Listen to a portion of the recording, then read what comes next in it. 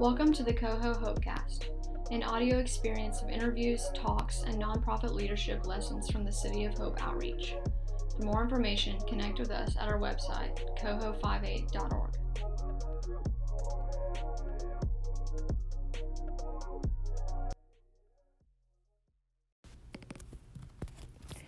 Today on our Hopecast, I have Ambra, our admin director of Coho, here with us. She's going to be telling us today about herself and how she came to be involved with Coho and why she believes that it's important to serve the community. So let's get started. Ambra, can you tell us a little bit about yourself, please? Yes, I was born and raised here in Conway. I did move to Greenbrier and graduate from Greenbrier High School. I've been married for 8 years and we have 3 children. We also kind of have our own little business going on, a rabbitry that is primarily for producing meat for my family, but it's also a way to try to help my family move out of the economic level that we're in. I am an advocate for others. I advocate a lot for the people out in the communities that we work for and for poverty and mental health issues. And I am a survivor. Well, thank you. Will you tell us how you got involved with Coho? Yes. As I said, I do like to advocate for mental health, and part of that is because that is something that I have personally had to deal with, and Coho has been a huge part of helping me to overcome that. I was at the point of not really wanting to leave my house very much at the time that I came to Coho, and the world was a very scary place. And Coho gave me hope to be able to overcome that. Phil pushed me to get out and to speak and to talk about what we do at Coho because it aligns so much with who I was, in my heart. And so getting out there and speaking that message and getting to advocate, it helped me to overcome the fears. Not completely, I still have issues. There's still things I got to deal with, but to the point that I can work through them and keep going.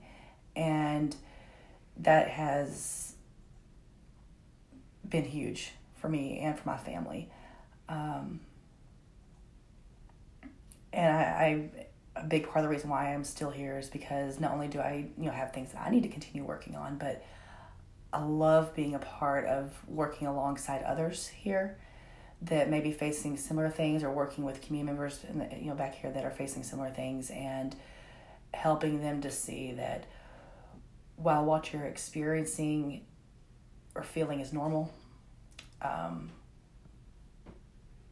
you are able to move past that. You're stronger than what you think you are. You can move past that. And I've really enjoyed seeing so many community members that have come in and have grown through that. And that doesn't mean that people their lives are completely changed. They're out of the trailer park and they're, making $60,000 a year. It doesn't always equal that. It does equal them having a better image of themselves, having that drive to continue pushing to get to that point that they're eventually out of the neighborhood. And overall, I just feel like this is where I need to be. Well, thank you for sharing your heart with us about that. I really appreciate you opening up. I personally have been inspired hearing your story, and I know that it will also inspire others. We're going to take a short break, and we will be right back. Welcome back to our Hopecast. This is your host, Michaela, and I'm here with Ambra. Today, we're talking about her involvement with Coho. So, into our next question. How has your involvement with Coho impacted your life? For me, it's been very empowering. Living, I myself have lived out in the Oakwood community for 6 years. I actually just recently moved out back this past November, and a lot of Conway doesn't know this neighborhood exists, and those who do have a very negative image of the neighborhood as well as the people living in it. And when you're living out here, that's enough to really make it difficult to get yourself out of the situation. You have trouble with self-image and with pride. You get to the point where you start losing hope. The monotony of day-to-day life of just, going to work, coming home, barely making the bills, living in conditions that are not quite what you would like for your family, everything starts beginning to look hopeless. And for me, getting to be here and being, heard and listened to, people out here will say, this is what we need, this is what we need. Most people don't listen to that because it is someone who is in poverty, someone who's low income, someone that's low educated. They don't know what they're talking about, basically, and that's not true. People out here know more about what's actually happening and what's actually going on than someone who has studied poverty, because it is our life. And so getting to be heard was huge. And again, as I talked about in the last question, getting to reach out to my neighbors and bring them in either as volunteering or working at Coho, or just coming in as a client, to talk about something they're going through, and getting to pass that hope on to them. That has done so much for me personally to see that, and try to build that feeling of, despite what the community and the great area of Conway thinks about back here, that every single person back here has the ability to contribute, has the ability to make this a better place for all of us. And no matter what their situation is, they have the ability to create something better for themselves. Most of the people back here, all they really need is, not the handout, not, the money to help with this or that, but for someone to help them see the hope in their situation and to realize that they already have it inside them to create change. I hope that we continue to see more community members coming down to Coho and getting involved and realizing the power that they have. That actually leads us into our next question of, what do you think is the importance of other community members getting involved? Oh.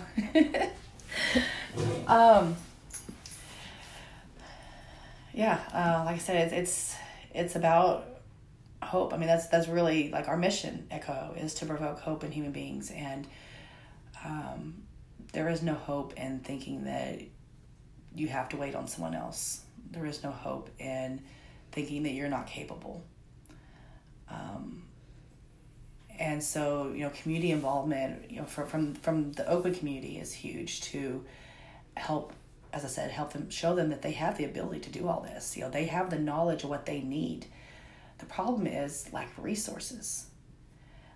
So the community involvement from the greater area of Conway, the people that are not living in these conditions, that's important also, because that's the part of town that has the resources. And it takes everyone coming together, the people that understand this is what our problems are, this is what we need, and the people from outside the community coming in with their resources and a willingness to listen and understand that while they may be in a higher economic status, the people in the community are the ones that really have the real knowledge. And it takes working together to make that change. And that's why community involvement is so important. We have to do this together. They say it takes a village, and that's true not only with children, but as a society. We have to come together and work together, or else we have part of us that are continuing to move forward and we're leaving the other part behind. And I feel the measure of a great city is not how well its best citizens are doing, but where the citizens that are struggling are at. Reaching down to help pull them up so that everyone together can be strong. And without community development, you don't have that. Absolutely. Well, thank you for sharing your story today and for giving us your perspective on everything. Thank you. Absolutely. Well, this has been the Coho Hopecast, and this is your host, Michaela. Y'all have a great day. It is our sincerest desire you will provoke to hope today. For more information, visit our website, coho58.org. If this content has been helpful, consider a donation at our website or text a donation securely to 501-261-6766. That is 501-261-6766. This has been the Coho Hopecast, content provided by the City of Hope Outreach located in Conway, Arkansas. Repair, rebuild, restore.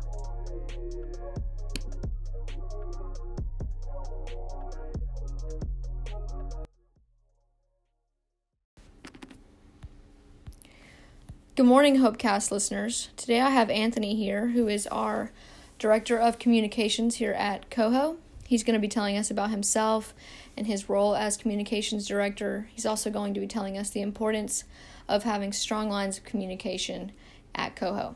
So we're going to go ahead and get started. Anthony, will you tell me a little bit about yourself and how you came to be a part of Coho? Sure. I started Coho in June 2020. I graduated from Hendrix a couple months before that, and I got connected through Coho through some of my friends who worked there. I started as communications director so that I could spread the message about Coho and issues related to homelessness and poverty. And I just want to help improve this community. Well, we're glad that you're a part of this team. Can you tell me more about your position as head and director of communications? Sure. So my main job as communications director is to communicate with all of our stakeholders, which includes community members, donors, staff, volunteers, and partners. And we do that through social media engagement, email outreach, and in any other unique ways we can connect with people. Awesome. So, why do you believe it's important to have strong lines of communication in Coho? So communication helps people be aware of what we're doing, and when they're aware of what we're doing, they can, contribute and they can benefit from what we do. So communication is pretty much how we connect what we have available with what we need and who we can help. So it's pretty essential that we communicate with those people so that they can figure out how they can contribute and be part of Coho themselves. Absolutely. So what are some helpful tips that you can offer other nonprofits? Always have somebody in charge of communication. So whether it's the executive director or admin director, there needs to be somebody whose focus is to worry about communications, because it's not something that happens automatically. It's something that you have to focus on and be really committed to. Well, thank you. That answers all of my questions. I appreciate you being here with us today. No problem. Thank you. Good morning, Hopecast listeners. This is your host, Michaela Bailey, and today I'm here with Anthony. He is our head and director of communications. He's going to be telling us a little bit about himself and how he came to be a part of Coho. He's also going to be telling us the importance of having strong lines of communications. Anthony, can you tell me a little bit about yourself? Sure. I graduated from Hendrix College in May 2020, and I joined Coho the next month. I had a major in politics, but I came to Coho because I have friends at Hendrix who told me about Coho and our mission, and I was really interested in getting involved. Awesome. Can you tell me a little bit about your position as head and director of communications? Sure. So my main job is to reach out to all of Coho stakeholders. So that includes community members, donors, staff, volunteers, and partners. My main job is to really figure out new and unique ways to reach out to all of those stakeholder groups. So whether it's email or social media posts, I just need to figure out how to engage those various groups. Yeah, absolutely. Why is it important to communicate with these certain people? With Coho and all of our initiatives, it's important that we not only broadcast what we have going on so that people can find resources and access those, but so that we can let people know our needs and find people in Conway to come and contribute. Yeah. Well, I think you've done a really great job. Thank you. Why is it important to have strong lines of communication at Coho? Like I said, if we're able to broadcast what we have going on, then people can not only help, but they can come and benefit from us. So with a service organization like Coho, it's really, really important that people know where they can get help and where they can help, because it's really important for a lot of these communities that we serve. What are some helpful tips that you can offer to other nonprofits? I would say always have somebody in charge of communications, whether it's a full-time position or part-time, because it's always something that needs to be focused on, and it requires a lot of work, and it requires consistency and just a lot of outreach for a lot of different groups of people. Well, thank you, Anthony. You've answered all my questions. Appreciate you being here with us and sharing your story and your position here. And that will be all today for the Coho Hopecast. Thank you. Y'all have a blessed day.